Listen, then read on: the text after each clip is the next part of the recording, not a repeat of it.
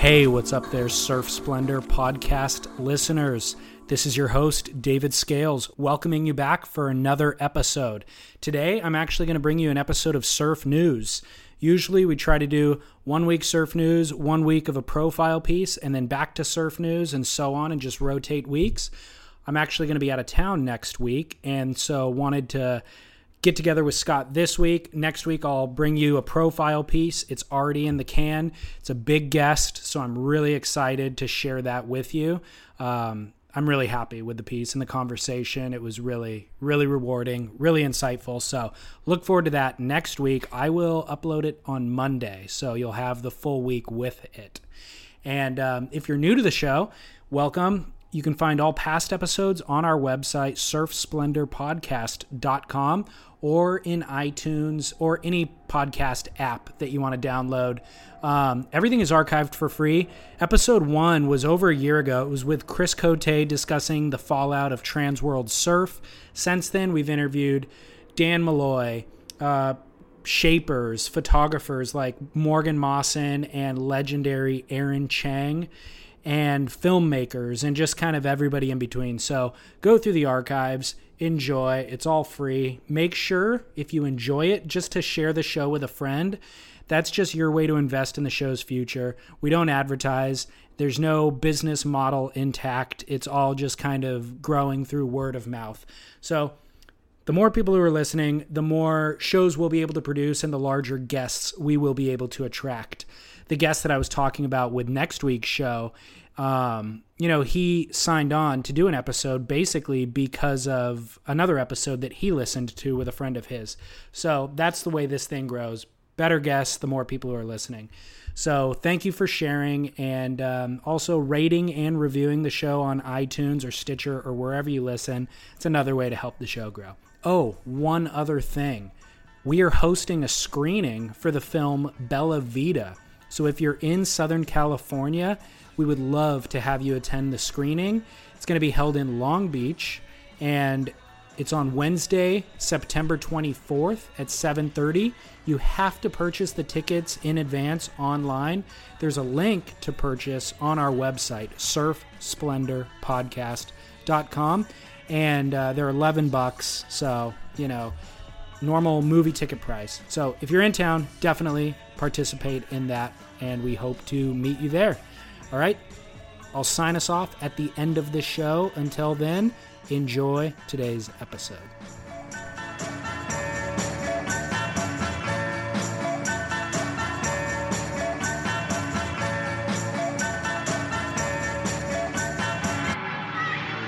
Welcome, everybody, down the line, Surf Talk Radio. And we're broadcasting to you live on this Wednesday, September 10th, from SHAC, the Surfing Heritage and Culture Center here in San Clemente. Scott Bass along with David Lee Scales. And we've got a week of surf to catch up on and discuss here on Down the Line Surf Talk Radio. 2 weeks in a row, Scott. Didn't even take a week off, man. That's how hardworking we are. I know. Bringing people the latest action in the surf world. It's a little echoey in here, so we apologize, but we're making do with what we have. Our resources limited, our excitement, and our engagement unlimited. Froth levels are sky high. Are they frothing? Dude, I gotta say. I just drank 2 cups of coffee and sat in traffic for an hour and 15 minutes, so I'm coming in hot, dude. I think I'm in trouble. Ready to roll. I got a feeling this is Get Scott in Trouble radio podcast. Make sure not to say anything too controversial. Yeah. How was that, by the way? I don't think I got a lot of feedback, most of it, 100% of it negative. Like, people are anti-Scott Bass being anti-Gabe Medina. Wow. Got the heat. What was the most hurtful thing that somebody said? I wasn't really hurtful, okay. but let me just back up and say, last week, if you didn't hear, David and I were discussing the Pro Tour, and I was saying, hey, it's good to have a guy wear the black hat. And for me personally, the guy that wears the black hat is Gabe Medina, and you asked why. And basically what came out of it was that I dislike Brazilians. And there's probably a little bit of truth to that. Okay. But at the end of the day, what's more important is what my opinion is or what your opinion is it's more about nationalism for me, and I'm always going to root for the American, and Gabe is the perfect guy for me to root against, right? Because he's this young, red hot Brazilian that surfs incredible. He's a good person and a great human being, and he's basically kicking Kelly Slater to the side. Right. And so as a fan of the sport, that upsets me. And so Gabe wears the black hat for me. And a lot of people were upset with me about that. And quite frankly, maybe understandably so, but I'm going to stick to my guns. Gabe's my black hat guy. I don't want to see him do well. And I root against the Yankees. I root against the Oakland Raiders. I root against Serena Williams. I root against a lot of people in different sports. And that means I don't dislike them as human beings, but it's good to have rivalries. I think people nowadays, anyways, are a little too sensitive and politically correct. And I think that it's fully okay to have nationalistic pride, and that's very different than being a racist, or something extreme like that. There's no hatred towards another race. It's just a pride in what, the people that you're familiar with, basically, in your local surroundings. So I think that is a little bit out of line. But the reason why I was pressing in the conversation last week is because I think what your sentiment or what you were feeling is representative of the surf culture at large. You know what I mean? Yeah. And that's a discussion that's worth having, is that people do say, look, Brazilians are taking over the lineup at lowers or wherever it is, and they're super aggressive, and I don't like, and so that's worth discussing. And I was just curious to hear kind of how you view it yourself, because I do feel a little bit of it as well, whatever it is. Yeah. I don't think I'd be the first one to be sort of anti-Brazilian, but it's unfair to paint the Brazilian surf contingent with such a broad sweep of the brush stroke. Of course. And I will say this, that in their defense, they have been, by the surf industry in North America, they have been sort of pushed to the side a little bit. And what's interesting about Gabe is that he's such an incredible surfer. Let me turn this down a little bit. He's such an incredible surfer and an incredible ambassador of the sport that really the surf industry, you and I, we can't deny him. We have to acknowledge his greatness. And Absolutely. Maybe that's where I get a little upset too. Yeah. And I think one thing that I saw in one of the emails or comments that came through was somebody commenting about the fact that English is Gabe's second language. So he's almost at a deficit in terms of being able to explain himself and ingratiate himself to us.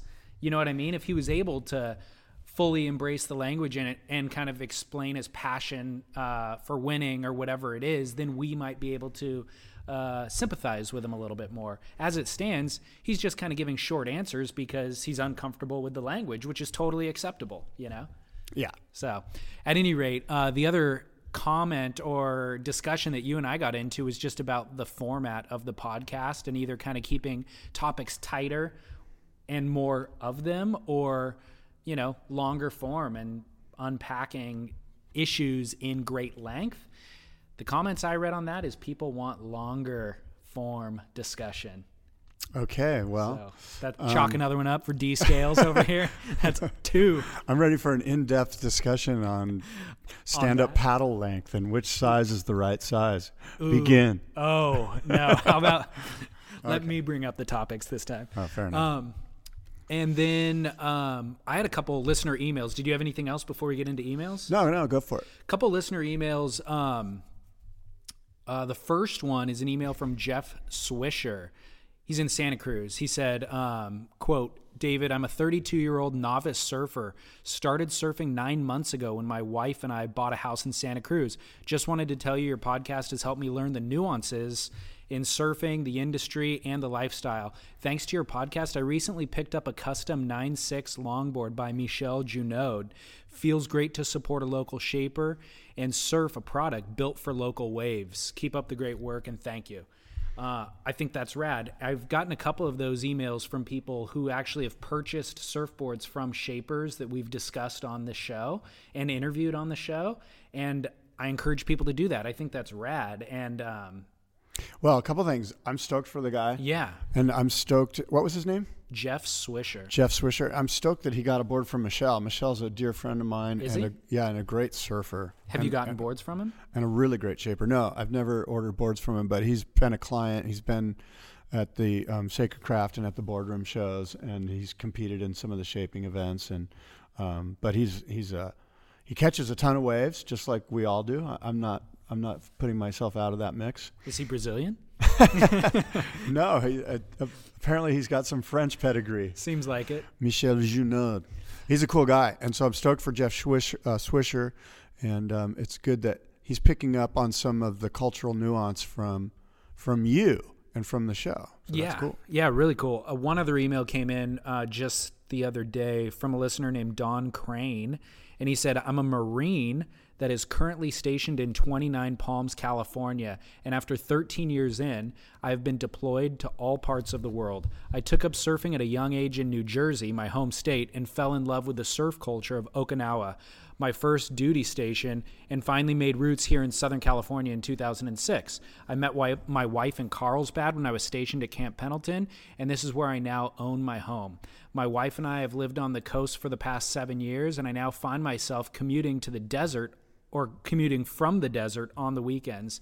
Out of love of my wife, I spend most of our time off with her and not in the water, but I found your show on Reddit, of all places. I tried the first episode on one of my 3-hour treks to work, and now I'm hooked. Keeps me in the loop for one. I don't feel as homesick, and I keep that love and stoke throughout the week. I only wish you could make episodes faster, as I consume 4 episodes on the drive to and from work alone. Keep up the great work, and I look forward to future shows. And what was his name? His name's Don Crane. Don Crane. Well, right on, Don. Thanks for listening. We're stoked to have you as a listener. We appreciate your loyal listenership. I would suggest to you, David Lee Scales, this might be a case where you boil down that email to something a little bit more digestible. Oh, This that is was a great too much to example. hear from? Well, what are your thoughts on that? What are your thoughts on being able to edit that email down to a thing where, hey, Don listens to the show on his way to work. He wants to do more of them. I think you could have boiled that down. Okay, well, food for thought. It was boiled down, first of all. Oh, was it? That's I the thought, boiled down here's, version. Here's the thing. There's a number of interesting points. He's a Marine. He's spent a lot of time around the world. You're boiling it great right now. Keep going. Love for his wife keeps him out of the water. Done. Bullet Found point. the show on Reddit, which was something I didn't know. There's 4 great bullet points. Yeah, but that's all. Yeah, but you just boiled it down. All right. I like it. All right. That's Fair what I'm enough. So anyways, I'm psyched that Don's listening. I appreciate the Marine detail. I mean, those are all just kind of details that I didn't envision in a listener. One thing, though, that he mentions is he would like to see more frequent episodes. You and I are doing them every other week. What do you think about that? Is there any, in the past, you've done more frequent shows? Yeah. What's I used the to do 'em every feasibility week. of that? Well, it needs to be done. The feasibility of it is yet to be determined. You know, unfortunately, David and I live like 2 hours away from each other, so we meet in the middle, and it's a bit of a mission. Yeah, but you do think there's a necessity for it? Oh, for sure. Okay. Yeah, I think that for this show to get any traction, we need to do it every week. Okay. And that's the other thing that people say is And it I needs think to be there's consistent. technology. I think there's good technology out there. I know you, and I agree with you. Sitting face to face is much better than. Yeah. But if we do a FaceTime thing, where we're actually looking at each other, maybe that'll help. Well, we tried that. Yeah, didn't work. Didn't quite work. Well, if you think it's necessary or that they're, I don't know, the listenership warrants it, we'll figure out a way to do it. Well, I mean, it'll look, take time. at the end of the course. day, you and I aren't getting paid. Right. And we're driving and we're producing. And by the way, to produce the show, it's a good hour and a half each just to kind of prepare for the show. Oh, yeah. And so we're putting in a ton of time and we're not getting a lot of ROI on our time. And you and I have children to feed and we've got lives to, and so that's where there's some problems. But I do feel like we should make a call for donations is what we should do. You think so? Well, I don't think that's know. the way Maybe to do that's it. kind of rude. I don't know if it's rude. I just don't think that's the best way to do it. I think sponsorship is the best way to do it. Well, that would be nice. Yeah. But we'll figure it out. And it'll take time, and it has taken time, but I'm in it for the long haul, dude, till the bitter end. You know what? In 2015 will be the 10-year anniversary of me doing Surf Talk Radio. The very first one I did was in 2005. The very first one that was on terrestrial radio? No. We did internet radio before there Right. was terrestrial or even podcasts. Oh, The I term didn't know podcast didn't even exist. Right. In 2005, we did internet radio. Okay. Yeah. I didn't know that. Which was basically, but we did it live. We did live internet radio. Wow. Yeah. But, we maybe had 20 listeners or whatever. Right. Like, not a whole lot of people knew about it. And that was at Surfer Magazine. Right. Crazy. But we had dude. incredible, I think we must have purchased $30,000 worth of equipment. And we set up Yikes. this elaborate thing. And then, within 3 years, all you needed was a microphone and a laptop. We had phone switchers. We had people calling. We had lines lit up. Okay, line 2, we would get callers. And Sometimes it's good not to be an early adopter of that type of stuff. Exactly. All right, man, let's get into the show. The Hurley Lowers Pro is taking place, right? Yesterday was day 1 of the women's, the Swatch. Yeah. And currently, what's today? Today's Tuesday, September 10th. And the men are on hold until about 2 hours from now. They're going to try to get round 1 underway. Do you want to talk about that event, or do you have other show topics you want to lead into? No. I can go into the Hurley Pro. The one thing that sneaks out at me is the really solid swell that's on tap for next Tuesday, and probably Monday. Okay. Maybe even early signs of it Sunday. So Monday and Tuesday and Wednesday. Now, what's the last day of the waiting period? Do you know? Is it Wednesday? A week from today? I don't think so. I think it's the 19th. Okay. I think it's Friday of next week. Okay, so they're going to have great Or the 20th. surf. Yeah, the 20th. Through the 20th? Okay, Saturday, good. Yeah. So they're going to have great surf basically, Tuesday, Wednesday, Thursday, Friday, Okay. I think, with the peak of it right around Tuesday of next week. And we're talking a solid Southern Hemisphere swell that's going to hit lowers really good. So that's sort of the overriding storyline for me, is that they're really on weight. Now, they might get a couple of early rounds in, and I hope they do. And they'll probably blow through the girls. And then, solid swell. So I think I'm just sort of hunkering down and waiting for next week and the webcast that occurs then. Which served them well in Tahiti, where it was it's so hard to wait for it to start. But once it happened, it was wow, I'm so glad we waited, Now, that being said, watching some of the women's yesterday, you were going, wow, the waves are rippable. It always looks so good there and so rippable. And quite frankly, the women were ripping. I saw some really great surfing. I was a little disappointed in, I thought Malia Manuel should have advanced through her heat. I think she was up against Paulina Adu. Let me see. Yeah, Paulina did. And did you hear her after her heat? I did. She Why thought don't you she should have comment on advanced that? too. It was a refreshing sort of beach interview. Well, it was a beach interview with her. Was it Todd Klein that did it? I forget. But anyway, somebody did an interview with her right after her heat, and she was basically going, hey, I was landing on rail. She wasn't. I thought I should have advanced. Yeah, it might have been Strider, now that I think was about Strider. it. It was, yeah. So, basically, Malia called the judges out, essentially. Yes. And she seemed very disappointed, and Yeah. she didn't hold it back at all. No. And she said, look, the judges, when you're watching the men surfing, the judges are asking for vertical approach top to bottom and laying it on the rail. That's exactly what I was doing out there, expecting to win. And I watched the video playback from whoever her team is that filmed it for her. She goes, I came into the beach and I watched the video footage, and I still think that I should have won. Pauline was going out in front of the wave and then carving back into it, surfing horizontally. I was surfing vertically with rail, and I think that I should have won, basically. And I'm really disappointed, and I don't know how to really adjust my game moving forward, if that's what the judges, they say they want this, but they scored that.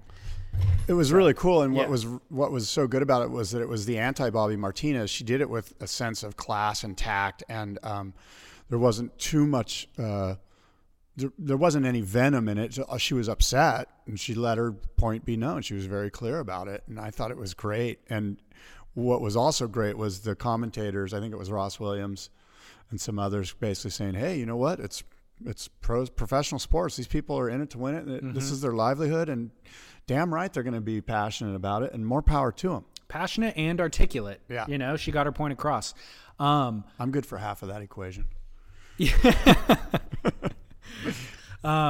So I really enjoyed the women's surfing yesterday, more than I expected to, actually. I would agree with that. And I wasn't expecting to enjoy it. I think it was because of the waves. Sorry about that. Well, the waves for sure, but also aside from the women's surfing, the competitiveness. Like there were just some great heats. Coco Ho looked really solid. You like to see competition, you know? Stephanie Gilmore, they all looked solid. But there was heats where it was back and forth. It's Right. like somebody needs a score, they get it. The next person needs a score, they get it. And you kind of see their surfing get elevated because of that. Whereas in the past, it was like there was 3 or 4 girls who surfed really well, and they would blow doors on the other girls. So the other girls were just kind of like, they'd fall apart. Yeah. Carissa comes in, posts an 8, and the next girl then falls apart and can't really do her thing. Yeah. I thought a lot of the lesser known names were surfing incredibly well. Dimity Stoyle is killing it. Yeah. Joanne Defay from France, Nikki Van Dyke. Like, I've known their names, but I couldn't pick them out of a lineup, but they're out there surfing fantastically. Yeah, and we have that give and take that you talked about, which is so great. And it sort of reminds me a little bit about, and I hate to use a tennis metaphor, but, you know, in women's tennis, you get these really great long volleys. Right. And it used to be in men's tennis, like there was just one guy like Federer, basically it was Federer or even Sampras, who would just serve aces, and you wouldn't get the really fun long volleys. Right. And you could equate that to, say, Gabe going out and just blowing doors and doing aerials and getting 9s and 10s, and the other guy's getting 5s and 6s, and you're kind of going, well, it's not competitive. It's, Yeah. you know. Well, I would say one of my favorite surfers of the women's tour that is a rookie this year is Alessa Quizon. Have you paid attention to her at all or seen her surfing? I know the name and I've seen her surf, but I couldn't pick her out of a line. I couldn't pick her apart from another girl, you know? Yeah, Goofy Foot Hawaiian girl. I think she's on Billabong, and she actually lost yesterday, but she just surfs really, really well. She kind of reminds me of Freddie P. She rides slightly bigger boards, does more drawn out lines, but just really a great surfer. And I was sad to see her lose. I think Bianca Butendog has kind of the same approach, which I really like seeing as well. Like these kind of power-based, technically really sound off the bottom, off the top, goofy footers. And then Alessa, in her post-heat interview, again, was just smart, articulate, just a joy and a pleasure to see. So just a little shout out for Alessa, and just somebody, I guess, to keep our eye on, even though her results really don't reflect it. I think she's an incredible surfer, and, you know, nice to have on tour. How'd you feel about Sean Thompson in the booth? I thought Sean did a great job. Sean's extremely articulate, one of the most articulate ambassadors of the sport. He's a, I didn't see too much of him. Yeah. I don't know, how much was he in there? He was at I maybe watched 3 or 4 heats. He was doing the same role that Aki did in Tahiti. Okay. So he's at the booth. He's at the table, basically, with 2 other talking heads, and they toss to him maybe once a heat. Yeah. But he mentioned the 100-wave challenge. I did see that. Yeah, I actually Todd. recorded that when you you brought did? that up. Yeah. Okay. Yeah, Todd called him out and asked him about it. But I agree with you. Sean's super articulate. He's also very insightful. Like, he kind of picks apart and points out things that just aren't obvious and right on the surface, which I feel like everybody else is kind of doing a lot of the time. Well, Sean's great in the booth, and this sort of brings up the next thing, which is that Stab Magazine did, basically like a mid-year recap of the broadcasters, and they rated them from 10 to 1. Right. And they had Aki in there at like 3. Right? That was shocking. Aki was 4, yeah. And they basically were saying, hey, if you don't love Aki, you're blowing it. Right. He's just such like this gregarious, fun-loving guy in the booth, and even his stumbles are charming, and the fact that he's he's just charming. And you and I agree that, hey, we think Aki's good, but not in this structured format. He needs to be Aki and let him go. Mm-hmm. But relative to Sean Thompson, I don't think there's any comparison as far as professional, insightful, informative, broadcasting. Aki would be good doing like a man on the street thing. Like, give him a mic and put him down on the beach and let him interview fans. Yeah, post-production, already pre-edited stuff. Totally. Yeah, that would be great. Yeah. That way we could kind of eliminate some of the faux pas and really get some of his charm out there. Totally. So how did you feel about that Stab's top 10 commenters list? I thought it was right on. I thought it was well written. I thought it was good. And then you read the commentary from the masses that just love to rip into everything and anything, the haters out there, and they were just sort of, who wrote this? This is lame, blah, blah, blah. But, the thing is, if you let the lunatics run the asylum, you're going to get that. Well, one of the comments that I read down there in the comments section was somebody was like, wow, how much did the ASP pay for this? Which was, I thought, an interesting, it never dawned on me that the ASP would hire Stab to review their commentators, you know, Yeah. because generally Stab is not the most, I don't know. Yeah, they don't shower if praise. anything, it was a little soft for Stab. You would think Sugar-coated. Stab would have gone after it, but even that, it's like, look, it's so easy to be the mean.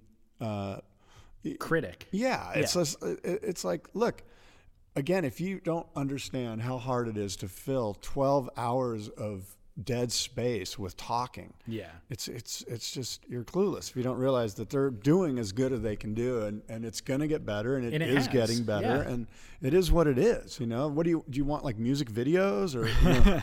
Well, I thought Stab did a great job with their list. I don't necessarily agree with the way that they ordered it from the best to the worst, I don't either. but I thought their commentary was spot on. I did too. I thought it was good. And it And was it a was little, critical. There was some critical moments, But you it know, was- but it was done fairly. I completely agree. I pulled out a couple quotes just so that listeners can kind of get a feel. They put Pat Parnell at number 10, and one of the things they said about him that I thought was accurate was, while he is brilliant at the craft of commentating, it often feels as though he's not at heart a soul surfer. Describing turns simply as cuts and barrels as covers exudes a stiffness that kind of denies intrinsic surfing familiarity. You know, and Yeah. that's an accurate statement about Pat. It is, and that type of insight from the Stab writers, whoever they were, is what you get with each and every one of those things. Like I shook my head and went, yeah, you know what, that's kind of right. And then I would read the next one. I go, you know what, that makes a lot of sense. And Right. I probably couldn't have articulated it any better than that. Right. Well, the other one that I thought was particularly well put was Ronnie Blakey. They've placed at number 3 on the list. Well, he should be number one. Well- You and I think, agree on that. I do, and for the record, they put Pete Mel as number 1, Ross Williams as number 2, and then Ronnie Blakey, number 3, they said, his mind is a library of surf facts. It's evident that he spent time analyzing and polishing his own opinions, and this creates the glue that binds whichever team he's calling with. Ron was a man who noticed and then broke down the fact that Nathan Hedge claimed 3 times instead of paddling straight back out to claim priority, which was insightful and on point. I don't know if you remember that heat in Tahiti. Nathan Hedge got a 10-point barrel, spit out of it, and then claimed the wave literally 3 times as he's like going into the channel. His competitor was on the very next wave, got blown out, and then beat Nathan on the paddle out. Because Nathan had claimed it 3 times, he then lost the paddle out and lost priority for the next set. I think he ultimately won that heat, but it was a failure on his part as a competitor. And that was something, as Stab said, that Ronnie Blakey noticed.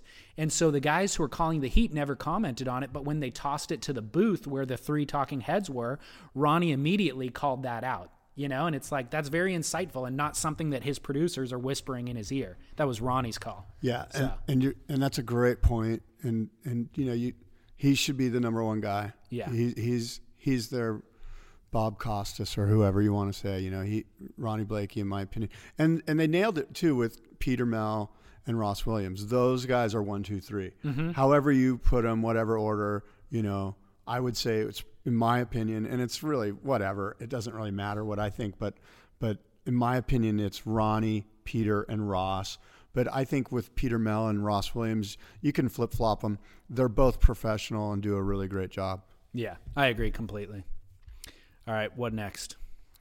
Well, it's interesting, you know, actually thinking about that, you know, who would you want teamed up with Ronnie, with Blakey? I think that you want, I don't know. I mean, I guess you learn by doing it, you know, but maybe it's Ross.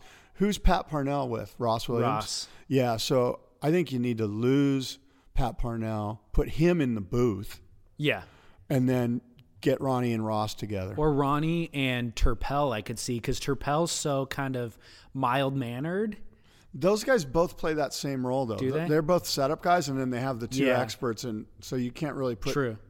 Well, I'll tell you what, I've just personally noticed Ross seems to get annoyed with Pat Parnell. If you notice, like, Pat Parnell will miscall a turn or something, and it seems like Ross is getting a little bummed on him. That's just a personal assessment. I don't know. But I'd be curious to hear what Ross's thoughts are on Parnell, you know? How would it be a little throwdown in the booth? Just get so salty on the guy that you just start smacking him around? Or... Well, Ross is so legit, and he's got North Shore cred, and Oh, yeah. Parnell's just this kind of Barney, kooky dude, you know? Yeah. It seems like he's just kind of I don't know. Like, why'd you guys partner me up with this dude? Poor Pat Parnell. He does a good job, but he's definitely the odd man out of all of those guys. Yeah. He just seems like he's just as comfortable, commentating on a metal militia like motocross high jump as he is out at Chopu talking about good waves. Or volleyball, Yeah. or something. Like he might be on NBC's Olympic coverage of like table tennis. Yeah, and he'd be perfect there. Yeah. All right. What do you got? Dude? Next, well, interesting. I don't know. This is sort of underneath Disneyland, but I noted that Liam Ferguson took on a new role as Executive Director General at the ISA, the International Surfing Association, taking the place of Bob Mignona, who had that position for a while. And Liam is a very established surf industry guy. He worked at Transworld Surf Magazine for years and years, and the whole Transworld portfolio of magazines. Liam was like sort of the executive publisher, I guess, if you will. So he's very connected with the industry at large. Right. And so he makes tons of sense to bring in with the ISA. But what's interesting to me is that he previously held the position of like integrated digital sales with the ASP. So he was a new hire, a Paul Speaker hire, and now he's gone. Mm-hmm. So there's big question marks in my brain, like what happened there? And I don't have the answers, but that's why that story, and I sent it to you, that I thought it was interesting, was that maybe sales aren't going so good, and they're like, somebody came in and had this clear house and Liam got the boot, or I don't know what happened, but I just asked myself, God, that seemed like a pretty good gig. You've got this up and rising new sport, new, ASP, and all these new media rights and all this opportunity to do great sales work. And he finds himself at the ISA as the Director General. Right. I only wish the best for Liam. He's a good friend of mine. And again, it made me wonder, there's some weird stuff on the internet. I think it might be through Stab or somebody, but they're basically saying, hey, look, we can see who's watching the ASP webcast, and it's not as great as what you might think. Right. It might be Coastal Watch that's doing that. I think it was. I saw the whole number statistics breakdown. Now, I don't know how accurate that is, and I know one thing, that it seems to me like more people are watching the ASP than ever before. Why does it seem that way? Just based on the people I interact with, and the fact that like my wife, who's not necessarily engaged in surfing, watches it and asks about it. You know, when's the next one on? And maybe it's just I'm so involved in the sport, like I'm in a bunch of fantasy leagues and I follow it, and I'm involved, and you and I talk about it all the time, and maybe I'm, I have goggles on, but it just seems, and again, I don't have anything to back it up on. Well, I mean, you can log on to YouTube, watch the stream, and it shows you how many people are viewing it. So right under the I player. think correct me if I'm wrong, but that might be misleading, because how do you tap into the people that are watching it later on or watching the heat analyzer? That's true. I and guess watching all the like ancillary ways to get that media into your scope. Yeah, that's just showing the live stream, of Right. course. But yeah, I don't know how you would quantify. I mean, they have ways of quantifying it, but I don't know if the public has a way of calculating those numbers. I'll try to dig up that article that I came across, though, which was an analysis of all the events up until now through Tahiti. And it showed all the numbers for like each round of each event and where the spikes were. Kelly's heats, of course, go way up. But it was like Tahiti was the most viewed event, and I think it was like 50,000 people kind of on average were watching or something like that. Yeah. Which was lower than, of course, what the ASP, their goal is. They were projecting millions of viewers, and maybe not in the first year out, but when you're projecting sales or numbers and then trying to accumulate advertisers based on those numbers, and you're not hitting your projections, that's not good. Yeah. Well, So, more will be revealed. yeah. Do you have another topic or? Yeah, I'm trying to find them here. Let's see. Next on my thing is Malibu this weekend. Oh, Wow. yeah. So that massive, well, not massive, but it was a very solid Southern Hemisphere swell hit Malibu, and it lined up perfectly with the Surf Aid Cup, which is this event to raise money for Surf Aid International, which does this great humanitarian work. They do the Mother Child Initiative and some other things that I won't get into at this point, but the Surf Aid Cup raised $127,000 this weekend at Malibu. And the idea was you get a team together and your team raises funds through the month. And then the team that raises the most funds then gets to pick a pro surfer to join their team, thereby giving you a leg up against the other teams.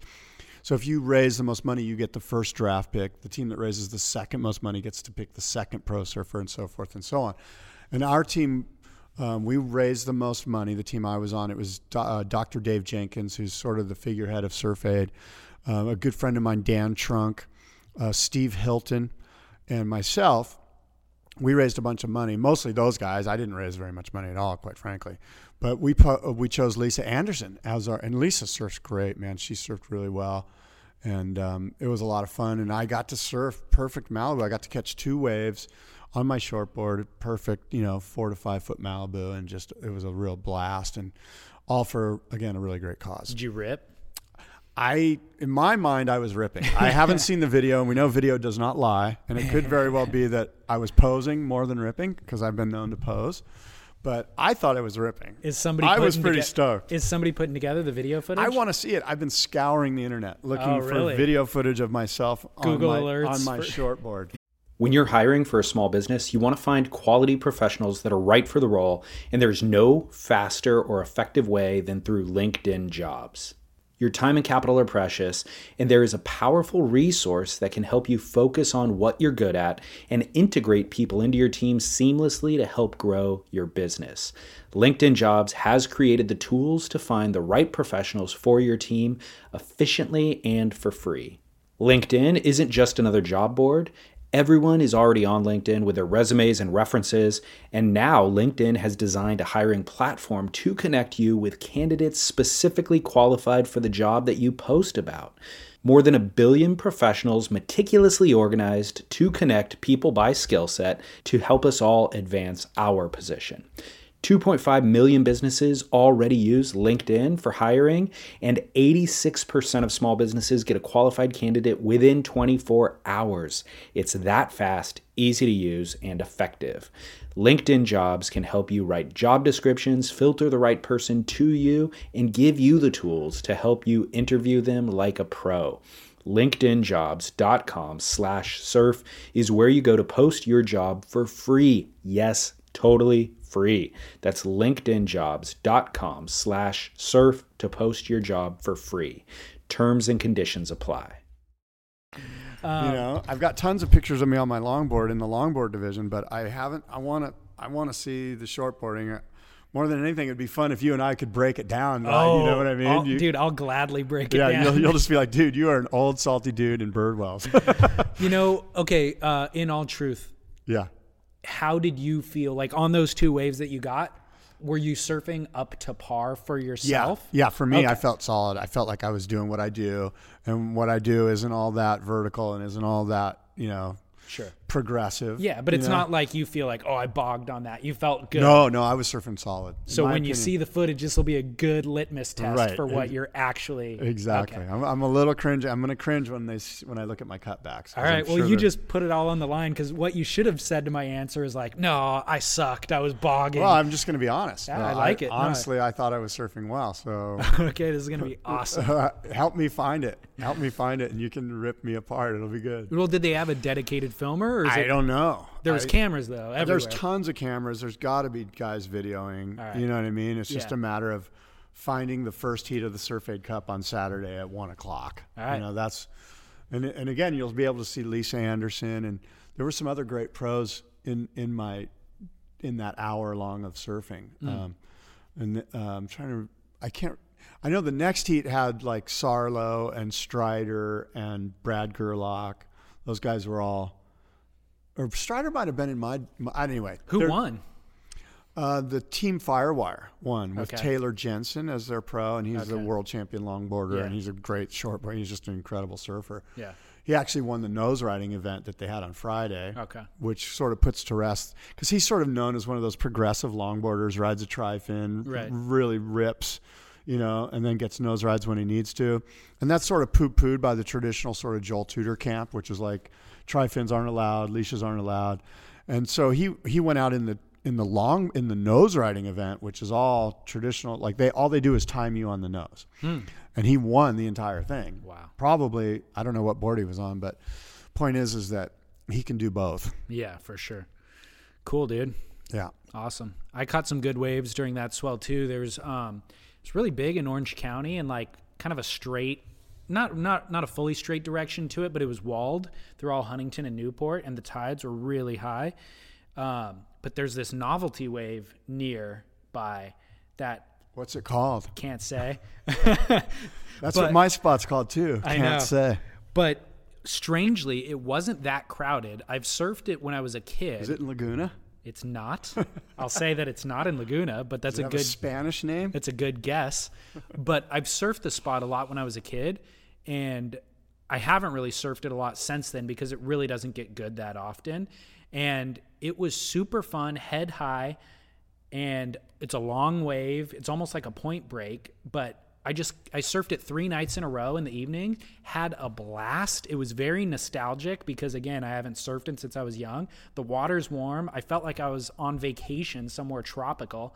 You know, it was just radical. I had a blast this week. Like, honestly, had more fun surfing those 3 days than I remember having for a long time.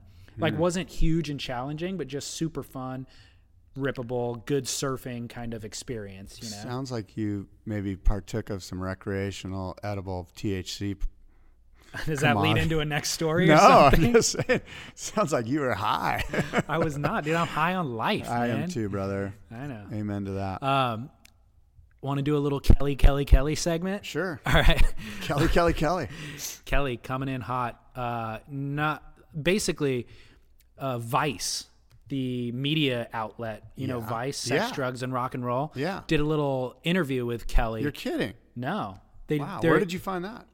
Is you- that in the mainstream? Has that made Yeah. its way on the fan? They on the they were Facebook? putting it on Facebook or Cool. something. But Vice has kind of like a Vice sports wing where they interview MMA fighters, whatever. Right. And so they did this interview with Kelly Slater in a bar in LA, just one camera, chatting him up. Oh, that was And probably good. It was radical, really candid Kelly interview. Yeah. And the title of it was like Kelly Slater on being a sellout and an unapologetic Andy Irons. The sellout stuff was in reference to him working on Baywatch back in the day. And Kelly talks about regretting that time in his life because it really did kind of, I don't know, it was kind of a sellout. Like he wanted the money, you know, and it kind of painted surfing in a bad light. And then talked a lot about his relationship with Andy Irons and how he actually felt vitriol towards Andy and he wanted to punch Andy in the face, you know, and he's never felt that with anybody else. So Andy kind of got the better of his emotions. So I really like that interview. I'll post it, of course, on surfsplendorpodcast.com. Well, that sounds great. I'm going to have to check that out. That sounds like a must-see moment. Yeah, it was only 5 minutes long, but it's just impactful 5 minutes. Yeah. No waste. Another thing was Kelly on Instagram officially announced the launch of Outer Known, which is his brand that you and I have talked about a little bit on the show previously. Did you see that or look into it? Well, I have his mission statement right here. And if I may, I'm going to read it. Yeah, from his Instagram? Yeah, it says, "This is a clean slate. The name Outer Known references the furthest reaches of our knowledge today. As designers, it challenges us to build better, more sustainable products. As producers, it asks us to lift the lid on our supply chain, bringing the consumer along on our journey to transparency. As storytellers, it enables perpetual evolution of our brand vision. As athletes and performers, it pushes us to formerly impossible levels. And as global citizens, it offers the opportunity to observe this multicultural world we live in and bring together seemingly unconnected people and ideas for the purpose of discovering the next outer known." This was an opportunity where you could have edited this down, Scott. Hey, this is Kelly Slater's mission statement. Far be it from me to edit. I actually thought it read pretty good. It was pretty succinct, and I'm just messing with you. yeah. And my read was really high quality radio, professional. Of course it was, dude. I do this for a living, you know. Yeah, no kidding. So I like it. I'm behind Kelly, of course, as always, and I'm interested to see. I guess the clothing line is going to be released in the fall of 2015. I'll be honest. I'm ready to buy some right now. Are you really? I swear to God, when it came out, I'm like, cool. Where's the store? I'm gonna buy some Outer Known. That's funny. I'm a big fan of because because, and you and I have said it ad nauseum, the power of Kelly Slater and the reason that I'm one of his biggest fans isn't what he does in the water. Mm-hmm. It's the type of person he is, and the sport needs that. And he's an incredible human being. Sure, we all have our faults. I'm not calling him a saint, but the fact that he represents our sport, I mean, we couldn't ask for a better ambassador than Kelly Slater, and I'm going to support that. Yeah, I was somewhat inclined also to make a purchase, but more importantly, I'm like, do you think they want to sponsor a podcast? I'm down with that too. You know what I mean? But I it's one of those things where if he would have sent a Kickstarter, I would have thrown $500 his way. Like, cool, let's do this. You know, like I'll just buy product just to support, just to get the money flowing in. I don't even know what it looks like. Yeah, I hear you. Well, another thing that Kelly's involved with is this health beverage called Perps. Have you seen that? I've seen it. He did some sort of sly branding with that during the Chahidi event. Not so sly. Yeah, well, when he threw the hat on and he goes, so what's this Perps? I think Peter Mell kind of, but I'd love to try it. Again, anything that Kelly's involved with, I'm going to check it out, and I'm just a big fan. Yeah, I mean, he's anti-energy drink, but good. Perps is like all natural, sustained energy, blah, blah, blah. So my question for you with Kelly is, he is kind of a philanthropist of sorts, and in a way that he can benefit by profit, and in other ways, he's just been a philanthropist, an altruistic, I guess, philanthropist. But my question for you is, 50 years from now, when we reflect back on Kelly, will his legacy be his 11-plus world titles, or will it be the philanthropy work that he's done? You know what I mean? Because currently, when you look back at other world title holders, that's really all they've done. Well, I don't know. I question the word philanthropist. I don't know if Kelly's a philanthropist. Yeah, maybe you're right. What he's done is he's raised our consciousness a little bit, and so in that way, he's been quite giving. But in the true sense of the word, where he gives money to, and I'm sure he gives. I don't know, but I don't see him as part of the Hilton Foundation or anything where they're actually giving huge chunks of money to cancer research or whatever it may be. I agree. So that's a misstated assessment. But I think that the neat thing with Kelly is that he's done a great job of sort of putting it all under one umbrella. So when we think back 50 years about Kelly, is my assumption that we will not only be talking about his 11 or 12 world titles, but we'll also be talking about the consciousness that he raised, with all of us about these things. He has allowed us to think a little deeper about certain things, right. Because of his greatness in the sport, and then for him to come out and be sort of just well thought out, well read. He's a guy that thinks a little deeper than your average bear, and I think that's part of his legacy that we'll remember. I think it is too, and that's kind of the point that I wanted to bring up. I think his world titles seem all important now, but I really think that they will pale in comparison when we look back at his legacy. And Lance Armstrong, unfortunately, has sullied his own name, but it's kind of like his Live Strong stuff probably has a lot greater reach than his 7 Tour de France titles prior to being stripped. You know what I mean? He doesn't have 7 Tour de France titles. Doesn't he? Or No. didn't he? Well, yeah, maybe at one point they're sullied though. Well, that's what I said. That's how I started the whole thing. Not an apt analogy for Kelly, but No. 3 or 4 years ago. Don't ever bring up Lance Armstrong and Kelly Slater in the same conversation. 3 years ago, that would have been a perfect analogy, dude. I'm just past my time. Don't worry, I used to throw Tiger Woods and Kelly together for a while until the whole Tiger Woods thing went down. Yeah, well, my other question for you with Kelly is all this kind of business stuff that he's involved with, how will this affect his world title race? Will these things create a distraction? Or have they already? Yeah, that's a great question. And I don't think we'll really know that until Kelly looks back 20 years from now and talks about it, Really? Well, I think, is he already looking at it as an exit strategy, Well, for sure. You got to think that he's probably going, look, if I'm going to do this outer known thing, I need to dive in. I don't have time to do both. Yeah. I could do that when I was with Quicksilver because they ran the clothing for me, and I just kind of showed up. But if this is me, if I'm putting myself on here, this thing has to succeed, or I'm going to look, not so good. Right. So yeah, I do sort of see this as this has got to be his last year if he's. And somebody else, I think PT or somebody was talking to me about this, and the beauty of this for Kelly is that he can retire. He'll get wild cards at any event he wants to be in. So he can then throw his Outerknown brand out to the masses through all the wild card events that he's in. He doesn't have the drama of, will he compete for a 12th or 13th world title? Right. So he'll sort of get the best of both worlds, a win-win for him coming up here. So I do think that he's going to officially retire from the tour this year based on, the fact that all this Outerknown stuff is coming out. Is that an official opinion? That's an official opinion. Yeah, You I have think no he's going insight. to retire this year? I do. Okay. I hope you're wrong. I hope not. Yeah, I know. I hope But here's you're wrong. again, the good news is that he's still going to surf and pipe every year. I get it, yeah. He's still going to surf at show. I mean, he's still going to surf in all of these great events. He'll Yeah. probably do 6 events. What events do you think he'll skip? He'll probably skip Portugal, France. I guess it depends on the people at Keuring Group or whatever when they say, "Hey, we need you to brand this in France." So you Yeah, got to do the maybe. France event. Totally. And Yeah. before he knows it, he's doing more events than he was when he was on tour. I'll take the opposite approach as you, and I'm going to say that Gabe wins the world title this year. Kelly comes back reinvigorated Oh, and I tries to hate take Gabe. it back. I hate Gabe. I don't want, not personally hate Gabe. I don't want Gabe to kick Kelly off the throne. I want Kelly to go. Scott, the blue-eyed devil bass, dude. Big. No, hey, again, I'm sort of in jest. I don't hate I know. Gabe, I know.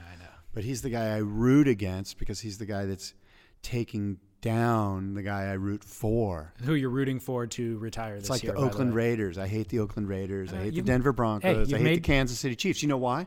Because Because they're in the AFC West, and I'm a San Diego Charger fan through and through since the beginning. all right, you've made your point. Okay. I just want, I know you know my point, but apparently others out there in Radio Land are just like, you're a racist. Brazil isn't a race, by the way. All right. It's a nation. All right. Do you have another story or another topic to get to Yes, after I do. our Kelly talk? I do. Let's see.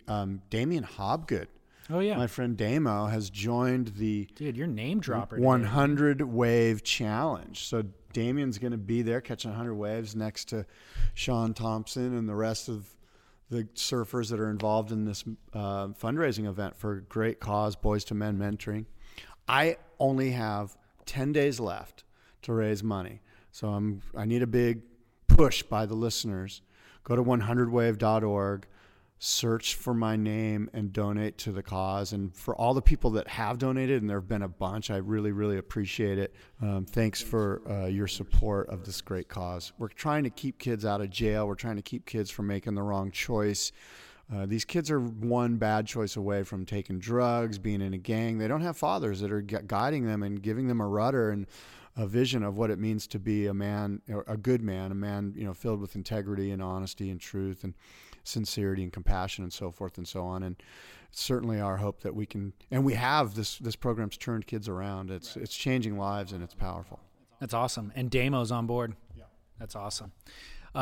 So everybody's on the beach on one day trying to catch 100 waves in that given time period or whatever, right? That's it. We have 12 hours to catch 100 waves, and we have people sponsoring us, and that's what I'm asking for people to sponsor me. $1 a wave, 50 cents a wave, a flat fee, whatever it is. It's all good. Awesome. 100wave.org. So people are going to be burning people left and right. It's going to be an ugly burn-a-thon. Sweet. Which beach is it at? Your beach. No. The one the secret spot. Oh, no, you're it's not allowed to announce No, it? it's down at Mission Beach by the roller coaster in San Diego. Big long stretch of beach break, and there were going to be 300 plus surfers down there, all trying to catch 100 waves in 12 hours. And Sean Thompson, Damian Hobgood, myself, and others. It's going to be good. Wow, A-listers. I'm a Scott Bass, C-lister. Sean Thompson. I'm just kind of wedging myself in there with those guys. Awesome. Yeah. Next story. I'm sort of out of stories. Don't you have some stuff? Yeah, I've got one for you. There was an attempt to ban SUPs in Hawaii. Did you see all that controversy? Yeah, I did follow all of that.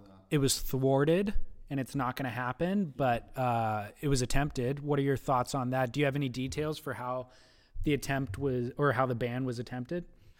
I know that there was a lawyer that was disappointed in all the stand-up guys, or for some reason he was upset with stand-up paddlers catching too many waves. Guess what? They do. Stand-up paddlers catch too many waves. I was one of the first ones. I know for a fact. We catch way too many waves. That's what we do. And so the guy was upset. He he went to the state parks and rec or whatever and tried to, do the formal process of creating some sort of segregation. And then immediately there was a ton of backlash, and immediately the true Hawaiian sort of faction stepped in, because a lot of those guys do stand up and they're like, no, brah, that ain't cool. Because the guy that set this all in motion was a haole lawyer. Mm-hmm. And that didn't go over good with the true Hawaiian guys that do stand up. And they immediately sort of framed it like, you can't take our ocean from us. You took our land already. You can't take our ocean. And that works, especially in Hawaii, that works. But overall, from a global 30,000 feet level, is it foot? Feet, 30,000 feet level, I'm against any legislation in the water. I'm against any government entity telling us when and where we can go do what we love to do. And if it's a case where there's some jerks on stand-up paddleboards or jerks on short 5'9" tri-fins catching too many waves, then it's up to you to move on to a different spot or find a way to enjoy yourself in the ocean other than getting into a hassle with somebody. And you know what? There's going to be selfish people out in the water. I've certainly been one before. Unfortunately, I may be one again, but I'm trying to have a little bit more aloha. I heard a great quote today. Let me see if I can butcher it. It was something along the lines of, life's purpose is to find your gift, and then life's mission is, after you find your gift, is to give it away. And, you could argue that David and Scott's gift is surfing, and now we give it away, which means, give a wave. Let somebody else have a wave once in a while, and you'll be surprised how good it makes you feel when you give of yourself. I think this extends to way beyond stand-up paddle. Like in Huntington Beach, where I'm from, during the summer it gets crowded and they blackball it. No surfing allowed. And it's like, well, I've been surfing here the other 9 months out of the year when it's cold and not perfect, and now the waves are fun and it's warm and you want to kick me out. And the same thing in Newport Beach. Certain jetties, certain times of the year are banned to surfing. They only allow bodyboarding out there. Basically the same thing. And it's like, I've never really fought it before, but when I look at it under this SUP thing, kind of makes me question the whole, like, how are you banning me from this beach? I just went with the flow previously, but I do feel segregated now. I actually have more right to this than everybody else because I put in the hard hours, and I'm not exactly convinced why it's okay that hardboard surfing is not allowed. Well, obviously it's a safety issue is what they're going to tell you. And they're right, and you've got, millions of people in the Southland coming to the beach in the summer, and your surfboard's going to hurt them. And when that happens, they're going to sue the city. And so they stop it from happening. It's illegal. Well, that same thing would apply to the SUPs. It's even more dangerous. I agree. I agree. And are they not allowing, I don't know. It's like, why not? Hey, I've been cut by the paddle of a guy with an SUP. I've had my finger cut by a guy. The paddle? Yeah. Were you both paddling for the same wave, or? I was paddling out, and he was trying to catch a wave. Okay. And I was just on a shortboard, and he just sliced my finger. Did you say anything, or? I don't think I did. I think I was just like, that's lame, and I went in and dealt with it. Crazy. Yeah. But look, surfing's dangerous. Yeah. You know what I mean? If you don't like it, don't go out. Yeah. It's not, we're not going to like Chuck E. Cheese here. You're going to get hurt surfing eventually. Yeah. It's an action sport, right? Yeah. Extreme. There's a lot of echo in this building. I hope this sounds good. Yeah, I don't think the mics are picking it up too much. One final topic. Taj Burrow and coach/trainer Johnny Gannon are officially splitting ways. It's totally cool. Like, Johnny Gannon, I guess, is having a kid, and so he just doesn't want to be on the road as much. They're still good friends. But to me, I don't need to unpack their personal relationship.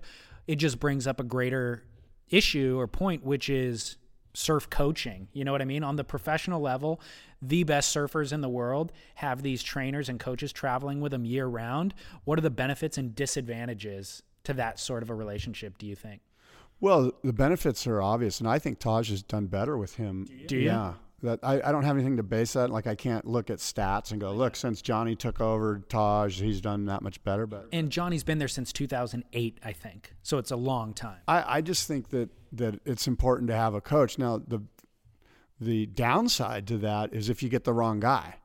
and all, and so you have to do your due diligence and you have to vet the right guy. But all professional athletes have coaches, golfers have caddies who kind of, and more than anything, it's just guys like Belly for Kelly who just kind of put you in the right space and know you well enough to know when to lay off or when to say something. And so it's more about, I don't even know if they're coaches so much as they're just really good friends that you trust and that are going to, when you're astray, they have the power to go, hey man, you're blowing it right now. And you're going to respect that rather than blow them off.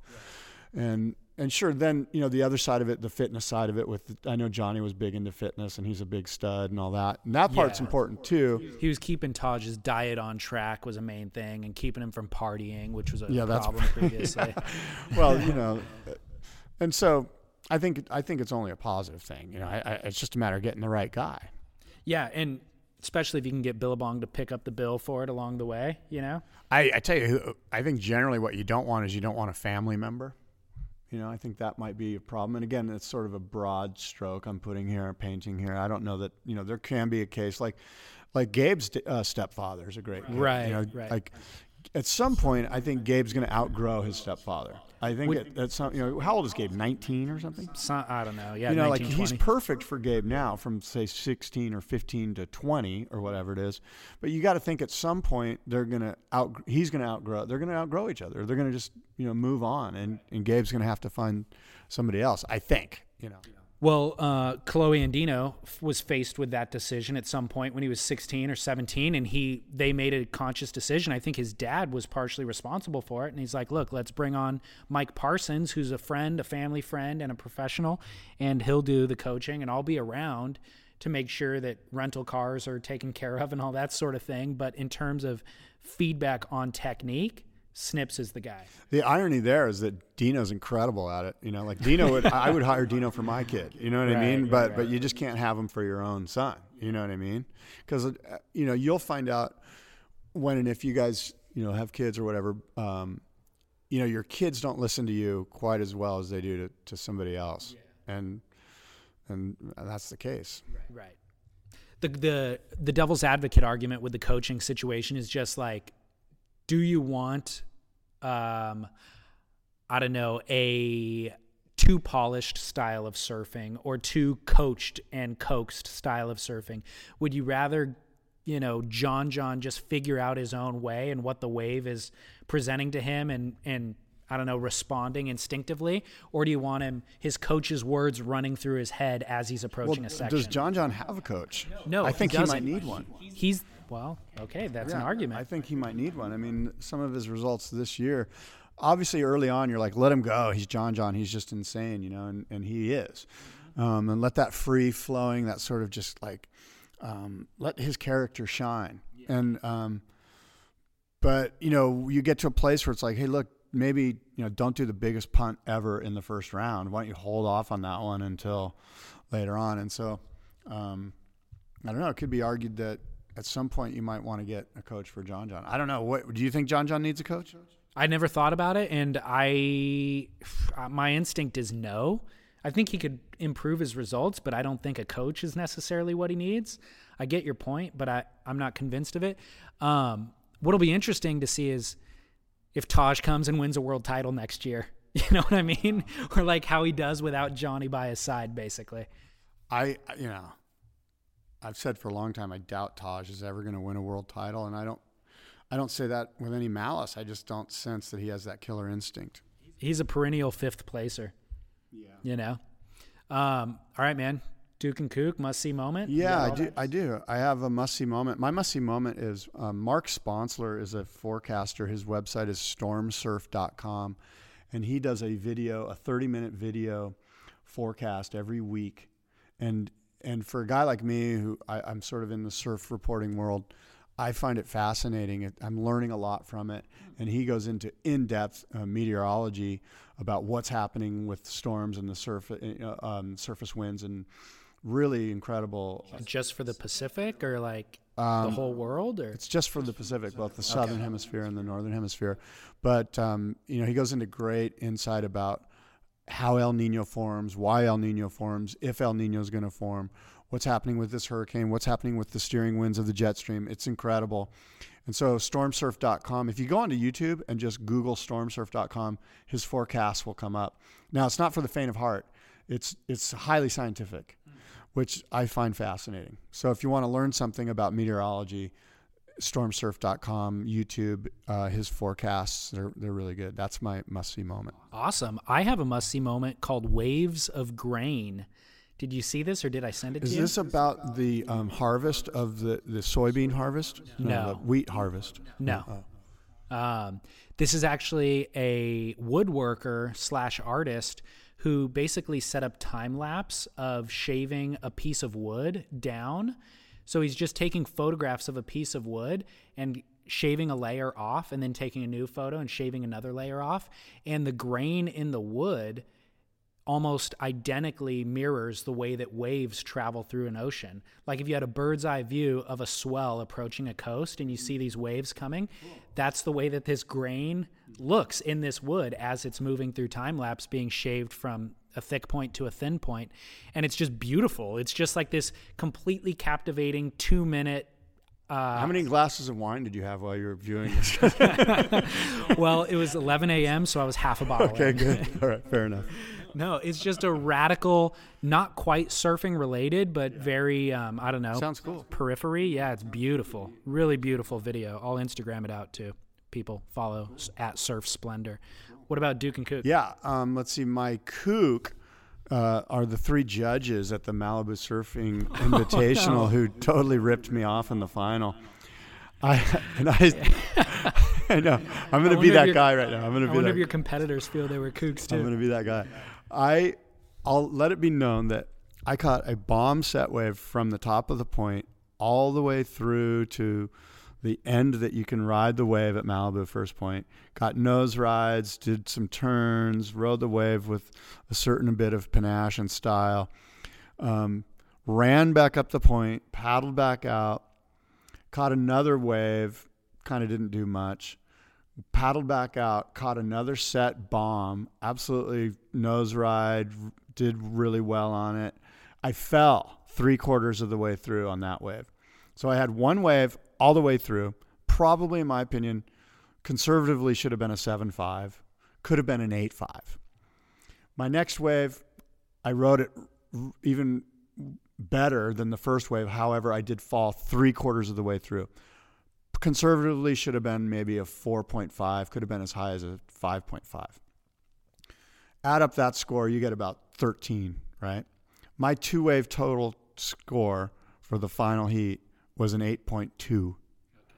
So I don't mind getting 4th place, but to get last place with a 2-wave score of an 8.2, there was a mistake. And so the judges are my kook of the week. I'm not sure where to land on this thing, dude. What do you think they gave the score? What was the first wave score? I didn't see all I saw was the 2-wave total, and it was an 8.23. Can't you look at the judges' sheet? I didn't. All I have to look at is the final score. I didn't even look at the. I just kind of went, oh, whatever. Yeah, that's shocking. So maybe they scored the first wave a 6.5, and then that next score, because you fell, they gave you a 2 or something. I mean, whatever. My point is that it was wrong relative to the other scores. The other guys, like first and second got 16.7 and 15.3, and they did a little bit better than me. Not dang. You want me to start an inquisition? No. Get to the bottom of this thing? No, actually, I don't. I'm just I say that with a little bit of jest because I had a great time, and it's not about me. It's about Surf Aid, and it's about having fun, and I caught so many great waves, and it was just an incredible weekend. But I gotta say, normally I wouldn't cry foul, but something's wrong. Yeah, bummer, man. I'm sorry to hear that. That's all right. It's your opportunity to. I've won that event 4 or 5 times. Oh, really? It's not like I don't have first place trophies at home as door stops. Wow. Yeah. Okay. Well, somebody's proud of themselves. Yes, I am. Proud as a peacock right now. I'm blushing. I'm so proud. So my kook is, as you referenced earlier, kind of the comment section on Stab Magazine. Yeah. It's actually my Duke a lot of times. I really enjoy the comments section. It's kind of my guilty pleasure. Yeah. But, dude, it's gotten almost, I think it's jumped the shark a little bit. It's just purely hate fueled a lot of the time, and it's funny, which is why I actually read it. But I don't know, when they did that top 10 ASP commentators bit, I was kind of surprised to read a lot of the comments on there.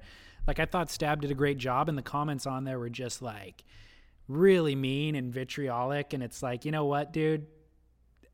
I disagree completely, and it's not even funny anymore. And it's really just kind of It's just standard. crude. It's standard internet hate, sophomoric 15 to 19 to 20-year-old males that just don't have a voice, and so that they get their chance to have a voice, and they say things that are just uninformed. And But for a while, for the last year or two, it had some of that, but it still had value and funny and all that. And now it's just kind of the point where it's just purely mean and angry and not that comical. it's so easy. It's such the easy go-to to just be like, yeah, that's lame, man. You know, and it's like, really? How many times do you do that before you might, have some sort of education? Well, for the listeners, go on to stabmag.com, click on any video or article, and then just go straight to the comment section, and you'll see exactly what I mean. You'll probably have a laugh too. My Duke is Sterling Spencer for ordering a pizza in a tube in 2008. Really? He already did Yes. So Chloe Andino. That's your Duke Kanemoku. That's my Duke. The guy Dude, he who did ordered it a pizza. from 6 years ago, Scott. Well, the reason why is Chloe Andino has a Visa commercial out right now, which you talked about a couple weeks ago, where he orders a pizza in the tube. I guess Visa's offering this new app where you could check out online on your phone, and they partner with Pizza Hut for the commercial. And he drops into a tube in Chopu and pulls out his phone and basically orders a pizza, and then the pizza shows up on a wave runner or a jet ski as he's kicking out. And a lot of hoopla, tons of views on YouTube. Everybody's talking about it. But my Duke is Sterling Spencer, because in a video dated 2008, he's getting barreled down in Mexico, has a phone, and is ordering a pizza in the audio commentary on it. So knew? I'll post that video Who knew? on surfsplendorpodcast.com. He was the first one to do it. My Duke Kanemoku is Wayne Rich, who's my buddy and a great surfer and a great shaper. And he won his age division at the Malibu Surf Invitational, the MSA event. And so Wayne Rich is a guy that's beloved by many. And so Wayne is my Duke. Congratulations, Wayne Rich. Good job, buddy. Amazing shaper Yeah. as well. Yeah, I rode his board to 6th place. With an I 8. thought you said with- 4th. No, 6th. Oh. With an 8.2. Yeah. Wow. All right, man. Good show, man. Good show. So 2 weeks in a row, but the reason why is I'm going to be out of town next week, which was when we were supposed to record. That's why we're doing it this week. So 2 weeks from now, we'll reconvene. Are you going to donate to my 100 Wave Challenge cause? Yes, Nice. I will. I'm good. You have Like my $5 or Not per wave. $1 a wave. What? $1 a wave? Yeah, $1 wave. I'm cool. Oh, good. $100. Thank you, David. Call me out on it, dude. I will right now. Next show if I don't. What? I'm sending you the link. You're going to do it today. I'm doing it. I'm just saying you have my word, and you can call me out if I don't. That's Why wouldn't can you? hold me I guess the accountable? question is, why wouldn't you? I'd prefer to donate to Sean Thompson's cause or Damo Hobgood's cause. That's mean. Oh, my God. Just saying, those guys are all right with Gabe Medina. That's why. Touche. Okay, well, until next time, 2 weeks from today, or perhaps earlier, down the line, Surf Talk Radio or surfsplendorpodcast.com is where you can find this. We're on 2 different platforms, and all the videos and must-see moments and stuff and images will be on both sites as well. And adios and aloha.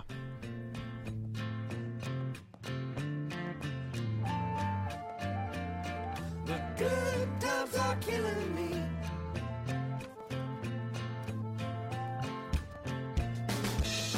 Dick Buckbuzz cut Dick heads didn't like what I said. The good times are killing me. Just clenched tight, we talked all night about what. All right, everybody. Thank you again for listening. You know the drill. If you like the show, you want to hear more, invest in the future by sharing the show with friends. That's the way to do it. Follow on social media at Surf Splendor, Instagram, Twitter, Facebook, and that's a great way to share the show. There's a button, a share button. All you have to do is click the button for your friends to see it. So do that, and then, of course, rate and review the show in iTunes or wherever you listen.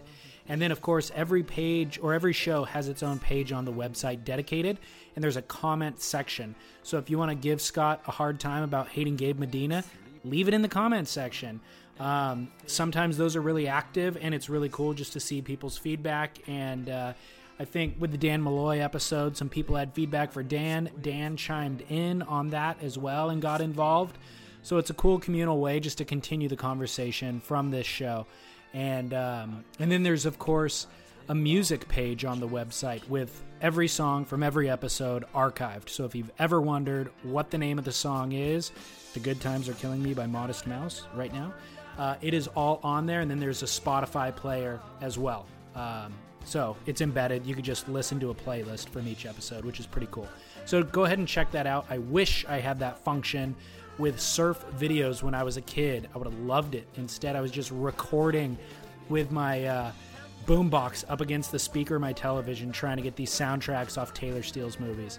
So definitely use that. And I think that's it. Until next week, I've got a fun episode for you. I hope that you dig that. I'm looking forward to sharing it and hearing your thoughts. But until then, just chime in on social media. And then, of course, if you're in Southern California, join us for the Bella Vita screening on Wednesday, September 24th.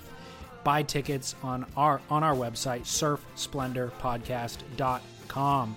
Let's go watch a movie together in the theater. Nothing better, right? Really excited about Bella Vita. Loved it. All right, that is it for this week. Until next week, this is your host of Surf Splendor, David Scales, saying thank you for listening and ciao.